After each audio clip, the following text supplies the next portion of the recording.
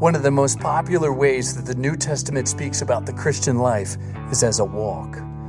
This shouldn't be surprising since Jesus calls his disciples to follow him. This summer at Holy Cross, we're looking at how we are called to follow Jesus. What are the distinctive practices of the Christian life? Why do we do those things? And how does the perfect and finished work of Jesus change how we approach living? Join us as we take a sustained look in the Scriptures at the walk. Jeremiah chapter 29 this morning.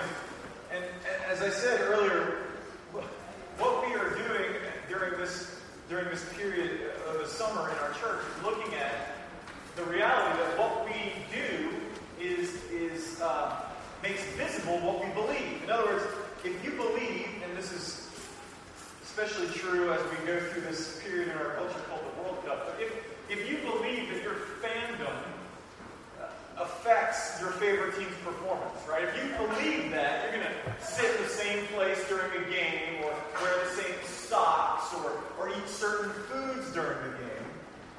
By the way, if any of these things for any reason describe you, you are a narcissist, and we will talk later, okay? But look, the point of that is that what you do makes visible what you believe, because you're going to do things based on what you believe. And the Christian life is no different, hopefully aside from the narcissist thing.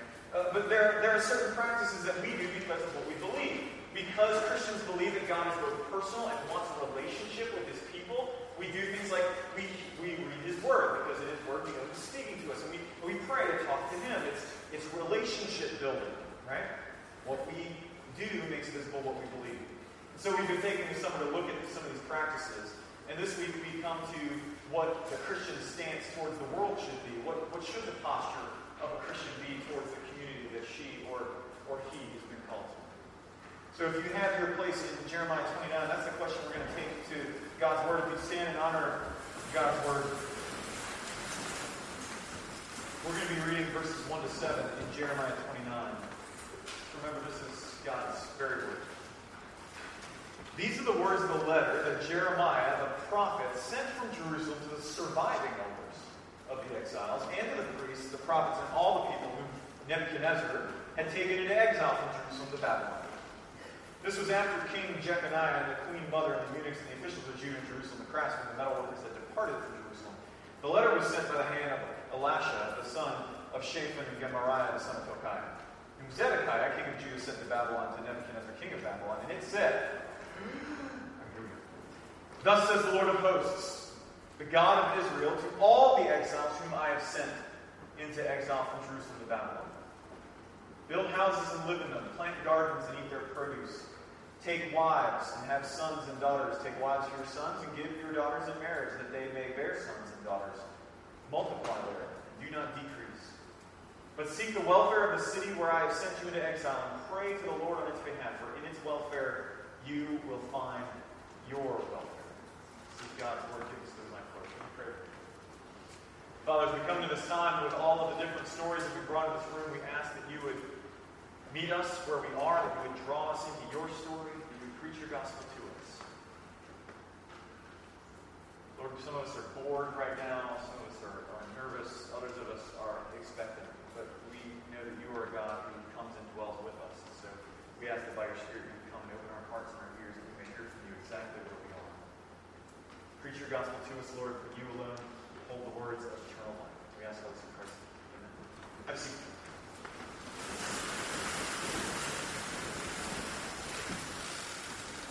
It's not too strong a statement to say that Christians have always, which anytime someone says Christians have always, or something is always true, you want to be a little careful. But it's not too strong a statement to say that Christians have always struggled with how to approach the world, right?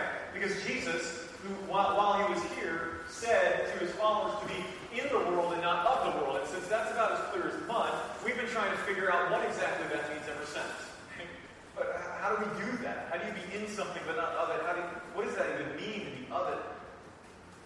But the reality is that this was a problem long before Jesus came on the scene, because God's people as a whole have constantly and consistently struggled with how their stance towards the world should be. How should we view our community? Should we view them as competitors? As enemies? As partners? That's the question we take to the Bible this morning in Jeremiah. And so there's an outline in your bulletin as always. If that's helpful, great. If not, leave it. We're going to look at this in three ways: the agent of exile.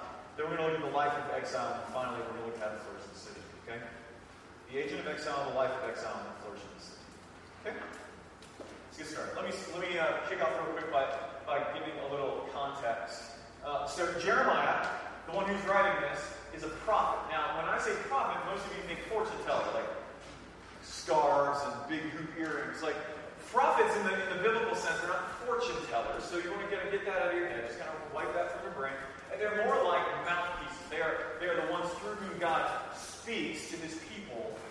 He speaks His word through His prophets. And now they fulfilled a specific function in Israel that isn't needed now, but they were there then. Okay? So Jeremiah is a prophet. He's part of one of the mouthpieces of Israel for God.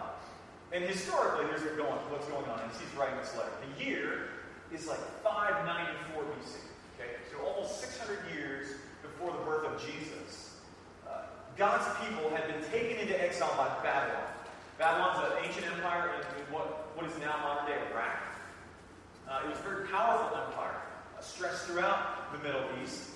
And throughout the Bible, the city of Babylon consistently represents a kind of evil empire. Right? And it's consistently put that way. Whether you're talking in the book of Genesis, at the very beginning, there was a big tower there, called the Tower of Babel. Or in the book of Revelation, where the Apostle John uses the name Babylon to describe Rome. But it's all the same. Consistently, this is the evil empire, the city that is most opposed to God. Okay?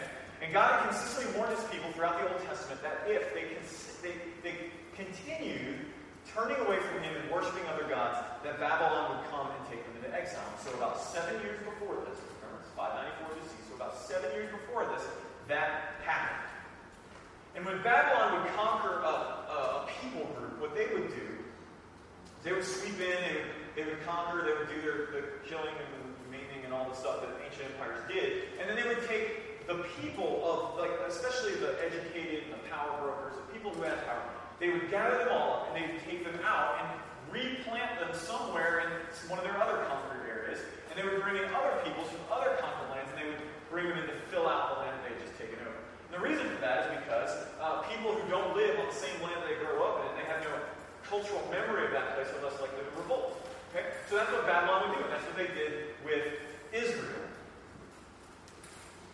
Now, let me be clear about one thing, that it will matter. The Babylonian siege was awful. You can read about it in the Old Testament. The siege was awful. The Babylonians starved out the Israelites. Because of the starvation, cannibalism had started to take place. They slaughtered lots of people. And then with the people that they actually took away, they led the exiles out on foot from Jerusalem back to Babylon with hooks in their noses, fish hooks in their noses, and ropes going between the hooks so they could pull them. They humiliated them, and while they're taking them, all the while they're talking about how weak and impotent their God is, that He would let this happen to them. And so now these people are in Babylon wondering how to do life. How are we to do life now that we're a conquered people? And God sends them a letter to Jeremiah. And He begins the whole letter by talking about who exactly the agent of their exile is. Look down at verse 4. It says, to get started, it says, "Thus says the Lord of hosts, the God of Israel." Right? Stop there. You and I gloss over this because it's like background noise to us. But to those who are originally hearing it, this would have been, even these words would have been immensely important. And here's why. First and foremost, God describes Himself as the Lord of hosts. Okay? Now, if you're an Israelite in the late 6th century BC, this would mean something very important to you. First, as a hint for us, when you see the word Lord, all in capital letters in the Old Testament, okay? It's all in capital letters, even small caps, but it's all in caps. That is the way our English translations translate a particular name of God. I don't know if you knew this, but in the Old Testament God, He has a bunch of different ways in which He is spoken of, and this is a very particular one. It is how we translate the name of God, which is His covenant name. Okay, the name is Yahweh. It's His covenant name of God. Now that's churchy, right? So here's what I mean by that. The Bible says that you and I were made for God. We're made to depend on Him. We were made for relationship with Him, but we turned away from Him. We betrayed him, and that made us both guilty, and it also turned us in on ourselves. We're made to be dependent, to rely on him, and instead now we are independent. And so when everyone had turned away from God, which was right at the beginning, God promised to reconcile us to himself. He was the offended one. He's the one that's been burned. He's the one that we betrayed. And yet he decided, I want you with me. So I'm going to reconcile you to me. I'm going to rescue you from the situation that you've gotten into. And he did that by way of making a covenant, which is to say a promise-bound relationship, a covenant with a dude named Abraham. Said that he's going to do it through him, through his family. Okay? So when God uses the name Yahweh, which we all capitalize as Lord, it brings that story into the picture. Because God only uses that name with those who are his covenant people. But not just that, though. Not only does he call himself the Lord, he calls himself the Lord of hosts. Now, most of us have no idea what that means. Hosts means armies. Means armies, specifically the heavenly armies. To call himself the Lord of hosts means that God is the general of the heavenly army. Okay? But so what? Here's why this matters. Again, in the ancient world, if you lost a battle, it wasn't just because your soldiers weren't as well trained as their soldiers. It wasn't just because maybe their general was real witty and your general was kind of a dunce. And it certainly wasn't because they had better swords than you did. First and foremost, it was because their God was stronger than your God. Right? And if you read the stories of the Old Testament, this makes sense, because when you have somebody like Gideon, who's taking a very small number of people, breaking pots, and suddenly the enemy army is killing themselves, and they're like, okay, clearly it doesn't matter. The strategy is not the issue, right? That's not a good strategy. But in the ancient world, if you lost, it was because your God wasn't as strong as the other guy's God. So then, if you believed, as the Jewish folks rightly would have, that their God is not just a God, he's the God, right? He's the God of the universe. The God who created heaven and earth, and then all other gods aren't really gods at all, they're false gods. But then you lose, and your temple and his temple is sacked. What are you going to think? What do you think about that God? You're going to think that he lied, first and foremost. Maybe he's not who he said he was, and then he's weak. He can't do what he said he could do. Is that familiar? Because that's pretty much what every one of us does when something bad happens in our life. Pretty much think God isn't who he said he is, and he can't do what he said he can do. Because clearly, bad things wouldn't be happening if that were the case. So anyway, by God calling himself this, the Lord of hosts, what he's saying is he's still the covenant-making God, and that, in fact, his armies weren't defeated. He was actually victorious. And then further, he calls himself the God of Israel. Now, again, this is important because if you've been carted off to the center of the evil empire, either, again, your God is weak or he's abandoned you. But here God claims to still be the God of Israel. He's still their God. He hasn't abandoned them. And if you're familiar with the story of the Bible, this should amaze you. Because apart from like one highlight under a dude named David, they've had hundreds and hundreds of years of this downward trend of badness. Like they can't seem to be following after God at all. God had revealed himself to them. He'd given them this thing that we call the law, and the law is just simply to some extent an ethic, but it reflects who he is. Like, here's who I am, and here's what life reconciled with me and with each other would look like. But they couldn't do it. They consistently can't do it. Like, honor your father and mother. No way. Like, can't murder. You're not supposed to murder people. They're murder people. Like, they can't follow the law. And they couldn't do it because they were just as bad or just as much of a need of rescue as the rest of the world. Because when we betrayed God, like I said before, we became bent in on ourselves. And being bent in on ourselves meant that we were turned away from God by nature. By nature. It is not just that you have a few bad people over here. They're really far from God. All of us by nature are bent away from God. And Israel was no different. Only now they had in front of them a law that showed them how far they actually had fallen. They had a law that showed them what reconciled relationship with God would look like, and they could never match up. They could never keep it. They saw how much they actually needed rescue. And so things got worse and worse until God told them he was going to exile them. Not just for betraying him, right? We get that sense, like God's waiting in the heavens to squish us if we do wrong. Like these folks hadn't just like did this little bad thing. They were flaunting their betrayal of God. They'd set up false idols in the temple of God and expected him to still bless them. But God is faithful. We can't keep our promises to him. We betray him, but he is faithful. So Israel went into exile not because God had abandoned them. We aren't faithful to our promises, but God is always faithful to his. He will rescue us. And that brings us to the end of that verse right there in verse 4, where God says, to all the exiles whom I sent into exile. All right, now God gets rid of it. Like I said before, the ancient world is no different than us. We see things go bad in our lives, and we assume that God has abandoned us or that he is not as powerful as he said he was. We come to the understanding that God wouldn't really do anything bad to people, that God wouldn't want to do anything wrong to people because he needs people, right? The ancient world thought this, that they had the same view that many of us do, that God is basically like Tinkerbell. You know what I mean by that, right? Like, I do believe in fairies. I do believe in fairies. Tinkerbell does. We think that God needs us to believe in him. And if we don't believe in him, then somehow he loses power. And the ancient world thought the same thing, that the gods needed people.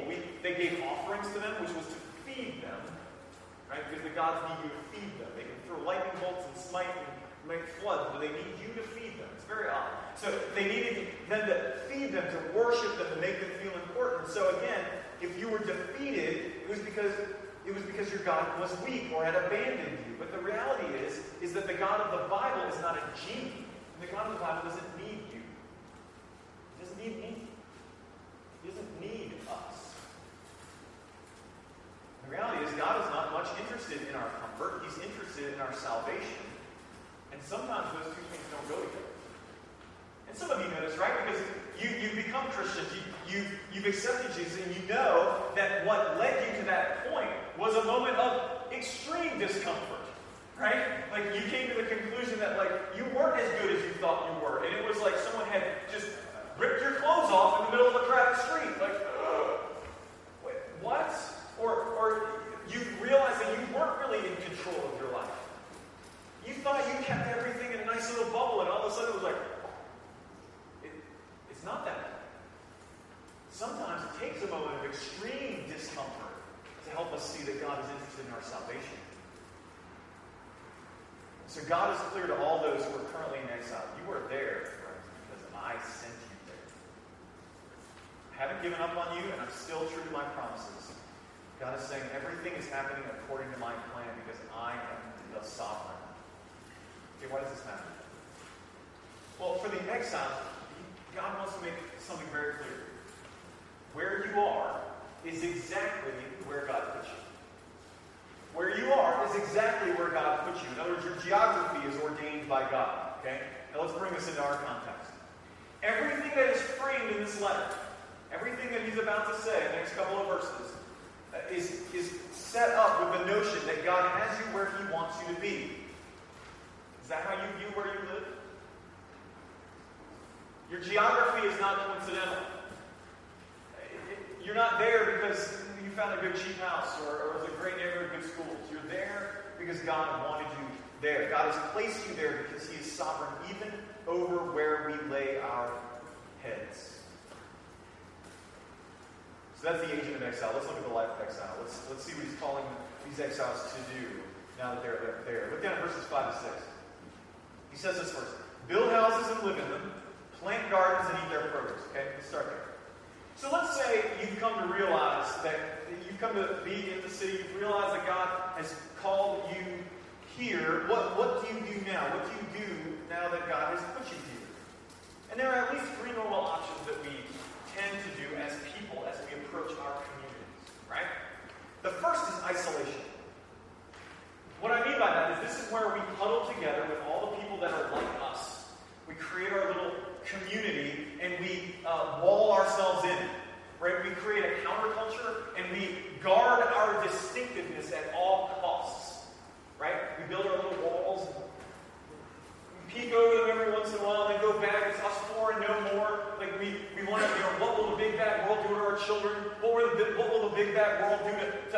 Will it make us, will it pollute us? Will it do bad things to us?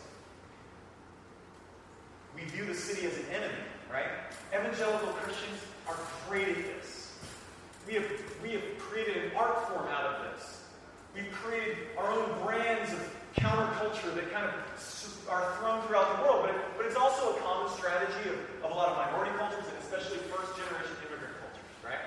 If you go to New York, there's places called Chinatown, Little Italy, all these stuff. They're there because immigrants built a little wall around themselves, not literally, but metaphorically, and said, we are going to guard our distinctiveness at all costs. The second of these, the first is isolation, the second is assimilation. This is like the opposite, right? If isolation is, I'm going to build my walls to keep my distinctiveness, assimilation is, I'm going to get rid of all my distinctiveness so I'm like everyone else. It is you basically take fully on the culture of the place where you are, right? So someone who's looking from the outside wouldn't see a discernible difference between you and everybody else.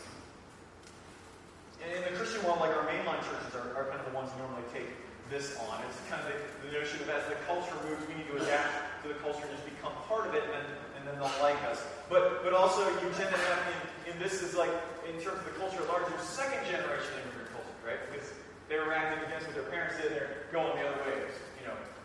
Reacting against what their parents did. None of us can relate to that at all, right? So, I mean, this is what we do. This is what people do. And so we swing the door the other way. And the purpose behind this is just to be accepted. I'm not okay being accepted by my little group. I want to be part of the larger group. And so I need to be accepted. So you have isolation, you have assimilation, and the third is exploitation. And this is where you basically just use the city for your own gain. Right? You basically use your community. Maybe you came here to Stanford for one of these reasons. You came here because of the opportunities here, maybe the culture, maybe the hipness of it all. I was made aware this past week that they are actually now putting out bumper stickers that say "Keep Stanton Weird," right? Because we're taking off Austin's thing, so now it's "Keep Stanton Weird" as well. Maybe these are the reasons you came here, and basically it's like I'm going to get what I can from this city and move on. These are our common options, right? But here's the string that runs through all three of those. They are all self-centered. They're all focused on me. Right? Isolation and assimilation are about defending me. Isolation because I'm going to defend my little piece of the world. Assimilation by just, becoming part of the wave. If I'm part of the wave, it can't knock me over. And then exploitation is about getting mine. Like I'm going to get mine. What God says here, though, is different. When he says to build houses and live in them, what he means is to actually be a part of the community. Like that word live doesn't just mean to lay your head down. It means to be a part of something, to live in the community, investing in it. He says to plant gardens and eat their produce. Like, some of us, myself included, have this little patch in our backyard. That is not what he's talking about. Like, this is an agrarian society. He means taking part in commerce, but not to take. Right? Because he says to plant gardens and to eat from, like he's talking about being a producer, not a consumer. And then when he talks about getting married and having kids, and having your kids have kids, what he's talking about is multiplying, not diminishing through assimilation. And God seems to be saying that what he wants of his people while they're in Babylon is that they stay distinct while being invested, that they produce instead of take, and that they get larger instead of becoming a business. Imagine how difficult that is. How do I remain distinct and yet be completely immersed? How can I be someone who is a giver in my community, not someone who's simply taking from it? How can I get larger instead of assimilating? This is shocking. It's shocking enough. It gets even more so in verse 7 with there, because he says this. Seek the welfare of the city where I have sent you into exile. Pray to the Lord on its behalf, for in its welfare you will find your welfare. Right? First, before we get into the actual verses, we need to find that term, welfare. Some of your verses say peace, right? Some of your versions. That word in the Hebrew, which is the original this is written in, the Hebrew language, the word is shalom. And shalom, many of us are like, shalom, I know what that means. It means peace. Kind of. When you and I say peace, we think not fighting people, like cessation of hostilities. That is not what this word means. It includes that, but it doesn't mean that completely. It means a life in which all of your relationships are completely lined up and put together exactly as God intended them to be. Now the problem is that our relationships aren't like that, are they? They're more like, well, this. And that's because when we turned away from God, back in the garden, the first of the relationship that came out of joint was our relationship with Him. And as soon as that happened, all the rest went and split off. And so what God is saying is that when He says to seek, to pray for the welfare, to seek the shalom of the city, what He means is to seek after the life as God intended it, without ours and without others' sin getting in the way, getting involved. So, easy enough, right?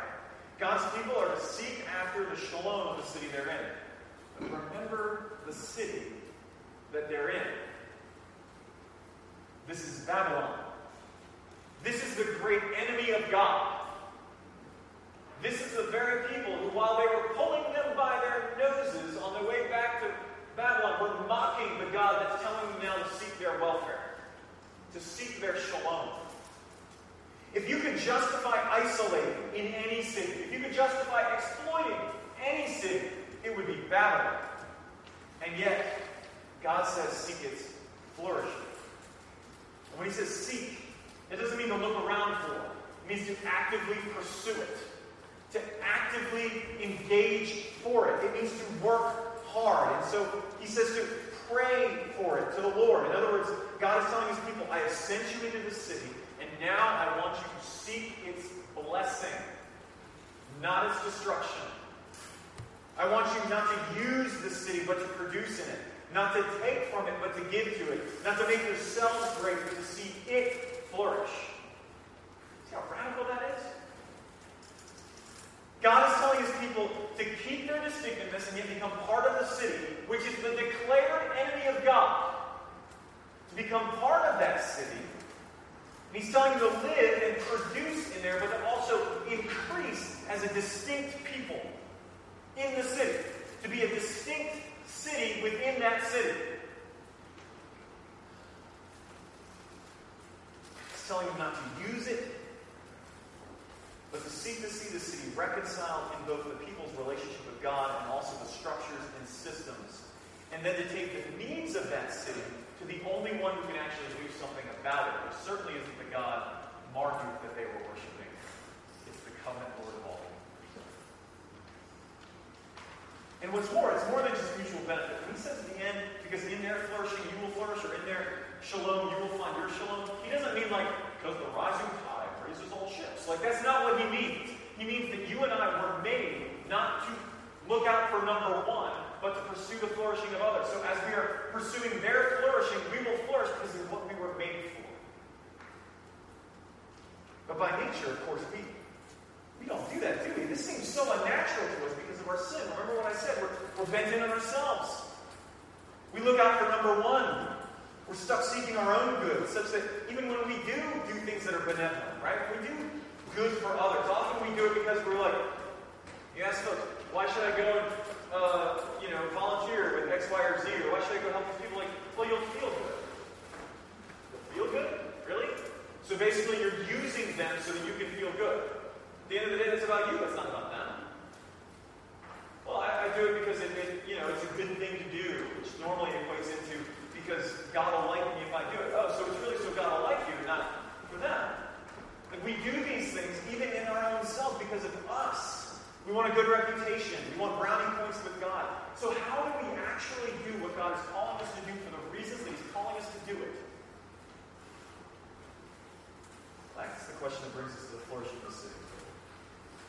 Because the Christian answer to that question, how can we actually seek the flourishing of others, including those who are our enemies, is through faith in Jesus. And I know that sounds hokey. And some of you are like, here it is, Sunday school answer. Jesus! Like, no, really. I know that makes little sense there, so let me explain. Because you see, the Bible teaches us that the reason why we are stuck seeking our own good is because we are turned in on ourselves.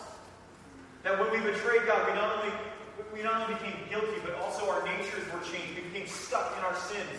We can't get ourselves out. Listen to me. You cannot get yourself out. You can't make yourself good enough. Because God's not looking for good. He's looking for dependent. You can't get there on your own. It's an oxymoron. It can't work. We need a rescuer. And so purely out of grace, which means that you didn't deserve it. I didn't deserve it. Purely out of grace, God came in Jesus. And he lived the perfect life we couldn't. He died to bear the judgment of God for sin so that if we place our faith in him, we can be reconciled to God and renewed in his image. Here's why that matters. You and I don't, by nature, seek after the flourishing of others because we are desperately seeking our own.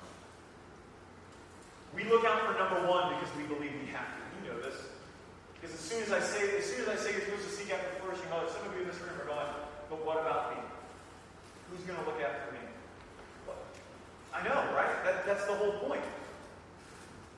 We have to make a name for ourselves. We have to achieve our own value. We have to build a good record before God. We have to get enough pleasure to cover over our failures or our stresses. We have to... How are we going to survive?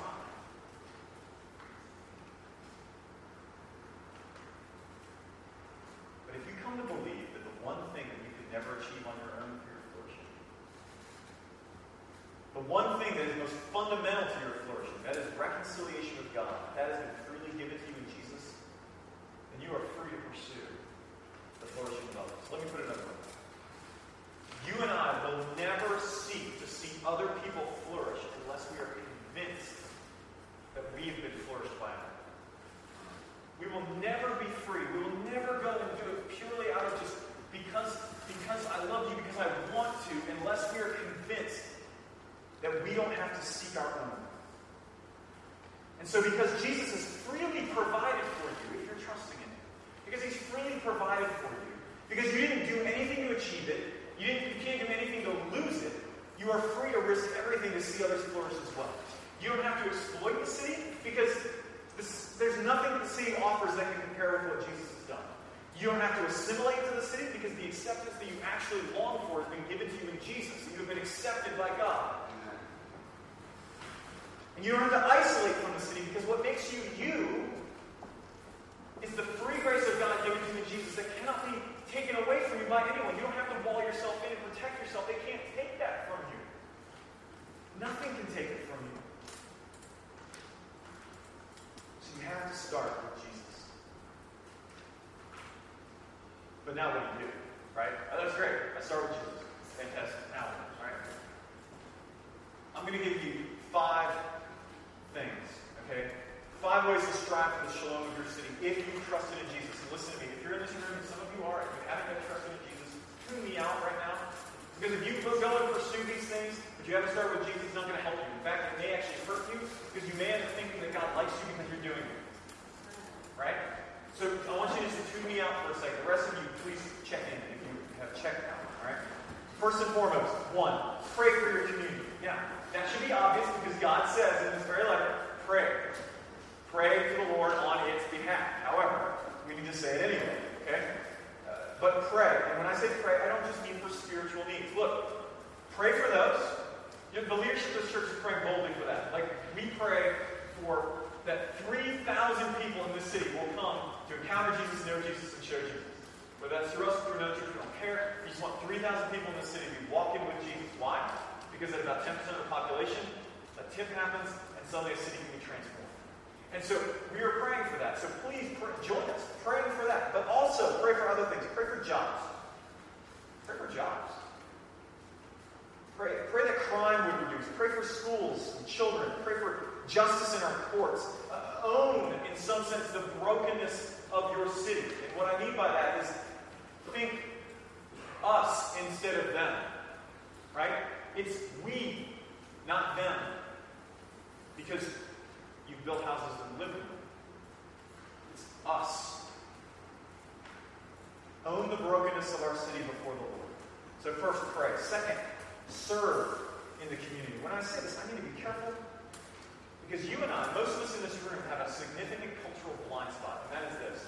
We think because we have an education and we have pretty good money that we understand needs. And when we look out over our community, we get what the problems are. And we can just come in and tell people how we're going to help. Okay? Serving means serving. It means giving up control and asking what the needs are. It means coming alongside those who are already in the schools, already working with the poor, and asking how you can help. Not control, not save. Listen to me. Jesus saves, not you. You serve. Jesus saves. Okay?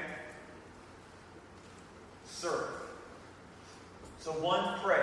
2, serve. 3, spend time in your community. What I mean is this. If you believe, and if you're here in this church, and especially if you're a member of this church, I'm going to assume that this is part of what you believe.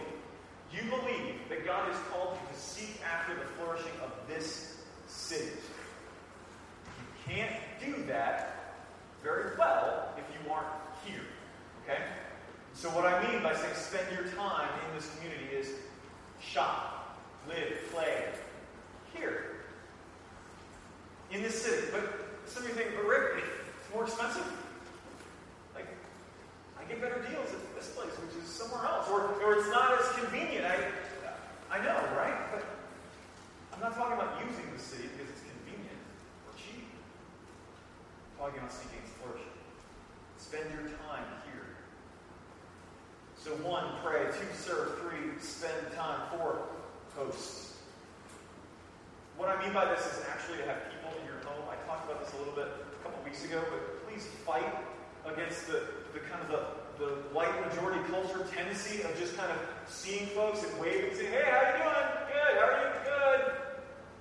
See you next week." Like actually to walk across the street, invite someone into your home. Listen. You're like, I don't know. Invite people into my home. Let me give you an opportunity. My wife's not here, so I can say this because she's down there. But she heard me say this, and we missed her. She started to have a panic attack. Friday is our kind of one of our church's big deals. It's a party that I'm hosting in my backyard. I'm telling you to come, and I'm telling you to bring your friends and neighbors. Bring them. Please tell me how many you're bringing, but bring them. Like, we need to host folks, to actually have people in our homes. Okay, so 1, pray. 2, serve. 3, spend time. 4, host. And then 5, beautify your city. Okay, this should be obvious. But look, if you have a sense of ownership of your community, you're going to want it to look nice. There are a couple guys that I see every Sunday morning when I'm coming in who walk up and down this street and up a couple others. They just pick up trash. It's awesome. Beautify your community, right? Go through it and seek to make it look better. And you're like, well, it's going to cost me. I know. You're seeking its flourishing. All right? Now, these are 5 simple ways to seek this community's flourishing that you are free to do because of Jesus. But notice what I didn't say. What I didn't say was, go conquer poverty. Right? What I didn't say was, go stop all illicit drug use and dealing. Why didn't I say that? Because too often, middle-class folks, like most of us in this room, think that if we just apply our minds and our money to a problem, it will go away. It will not. That is you and I playing God. And our money is not God. Nor is our education. God has called this church to serve this city as exiles. Look, this idea of Jeremiah 28, you're like, well, that's Old Testament. That's Old Testament, right? But yeah, but Peter in his first epistle calls Christians, and he writes it to those who are aliens and exiles. He calls us, Christians, exiles from the world. This is us. God has called this church to this city as exiles. We are called here to help people encounter Jesus, to know Jesus, and then to show him to others. And you and I do that as we move out in word and in deed to seek the flourishing of the city that God has sent. Would you pray? Lord, in the midst of all this, as we seek to walk out the Christian faith, understanding that all of it must stem from our relationship with Jesus. Some of us in this room don't know Jesus. We think we do, but we don't. Because what we really are trusting in is our own goodness, our own morality, our own cultural practices. Others of us, that's not really what we're trusting. We're just trusting that you don't care really that much. You kind of just going to wave your magic wand and it's all going to be okay. And it's great. Because God doesn't really care what I do anymore.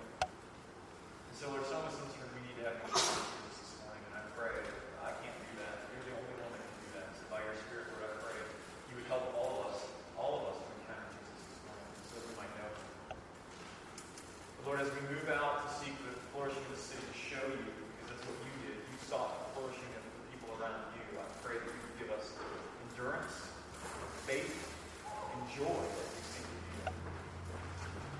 And that through even the small witness of ordinary people like us, that, Lord, the city that we're in would take notice, rise up and see that there's a God in heaven, and He has called people to Himself.